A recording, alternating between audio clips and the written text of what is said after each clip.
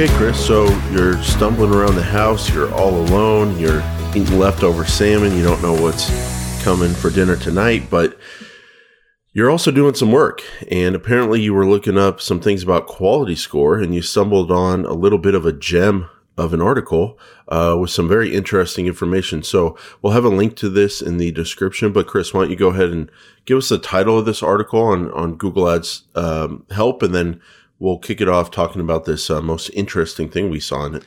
Yeah. So what the entire show is going to be based on is one article that reveals quite a bit about quality score. And I wanted to bring it to the show here because quality score is absolutely a very mysterious, very hard to grasp type of thing because there's so many factors surrounding quality score. And right off the bat, when I was reading this, it caught me by surprise because, as Jason said, the first thing that it states in this article is, and I'm just going to quote, Jason, I think the best way is just quote it. I'm going to say, you can think of quality score as a general indicator of which areas to focus on to improve ad quality, comma, and here's the part that just kind of hit me in the gut. So you're thinking about it as a way to improve areas rather than a score to be optimized.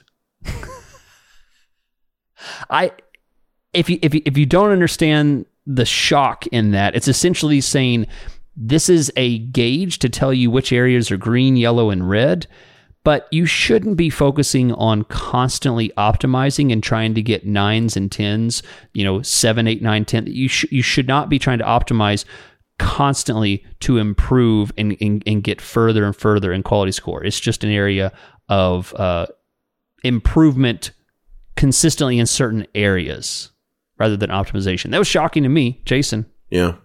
So the article is 5 ways to use quality score to improve your performance. So it's not like you shouldn't focus on quality score, but at the same time, it says these are areas to focus on rather than a score to be optimized. Right. So should you optimize for quality score?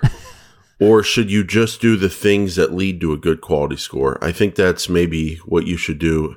But just to give ourselves some credit here, Chris, how often do we hear new clients and fans of the show ask us about what should my quality score be? Can you get me to 9s and 10s? And then we give honest answers that say, probably not. And by the way, we won't even look at it. Yeah.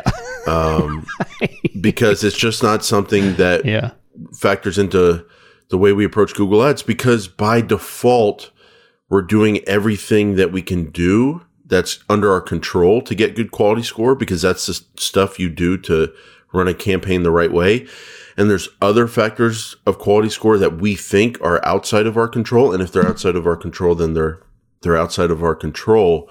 So I guess to answer the question, how often you should optimize for quality score, or how do you optimize for quality score? My answer is I try to run effective Google Ads campaigns. There you go. And those lead to the best quality scores possible on all the different keywords. How does that sit with you? Yeah, Jason, I live in Texas, and this is a place of big trucks. You don't mention it, really. Big, loud trucks. And one time I went on in a ride with a friend that had just a massive truck. I mean, you had to grab the handles and pull yourself in. I mean, it was massive. And I made a stupid comment by asking about what his gas mileage was, And he's like, "Did you see my truck? I don't care what my gas mileage is. It's doing what I want it to do." And that's the analogy that I want to say with Google Ads. It's like your vehicle is going to get the gas mileage that it's going to get, right? Your Google Ads account is going to get the quality score that it's going to get. You just keep putting fuel, and as long as you're happy with what the system's doing, it's going to get what it's going to get. A van and a little Tesla over here are going to get different mileage because they're different vehicles. They're different domains. They're different things. They're targeting different things.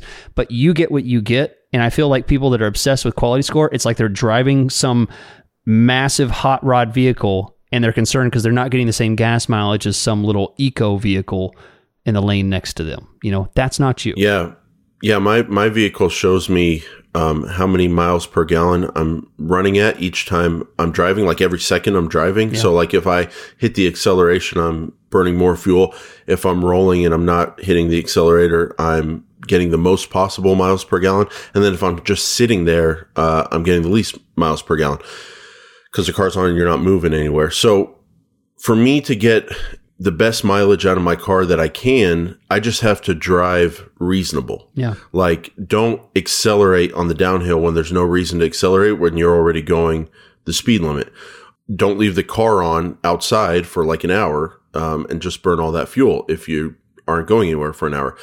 So everything I do by default when I drive is just trying to get the best mileage that's possible while still driving a vehicle and still burning fuel. And I think what happens when people focus on that quality score column, I'd say almost at all, really, if they're doing everything right in their account. Otherwise, if they're still focused on it and making changes into their account, that's where it's kind of like, instead of focusing on driving, I'd be focusing on getting the most miles of fuel. And I'd be like, playing games with my accelerator and if I run into the house to grab one drink, that's going to take 10 seconds turning the car off because I don't want to lose 10 seconds. It's just, it takes your eye off the ball. Yeah. You make bad decisions. Bad decisions just because you're focused on that micro little number, which it's a great analogy there. Which before this, I mean, you could always make a case that that's the right thing to do because quality score is such a driver of performance in ad rank. Yeah. But now we see it here in black and white on the Google Help Doc. It's not something that, it's not a score to be optimized. It's not. So you know what? Just take it away. We don't need that column anymore. Well, let's Come not. on. No, Come on. I don't know about that. I do good in the meeting. Just take it away. take it from them. They love you. They love you. They say, Jason's just tyking things out. That's great. Well, let me say. I hope that doesn't happen. Let's jump into the first couple things. But before we do, I want to say there are 3 areas that we're going to talk about, and they're all for now, as of today, still available. They haven't listened to Jason yet, but they are going to be referencing 3 columns that you can see at your keyword level. They're going to reference expected click-through rate. They're going to reference ad relevance and landing page experience. You can find those columns in the quality score section of your keyword metrics at the keyword screen of Google Ads. And that's what we're going to talk about, okay? So we're going to talk about some of the information that you get at that level and what that means and how to interpret it and how to react to it. And number 1 we're going to start with is what they mentioned in the article. Number 1, make ads more relevant to keywords.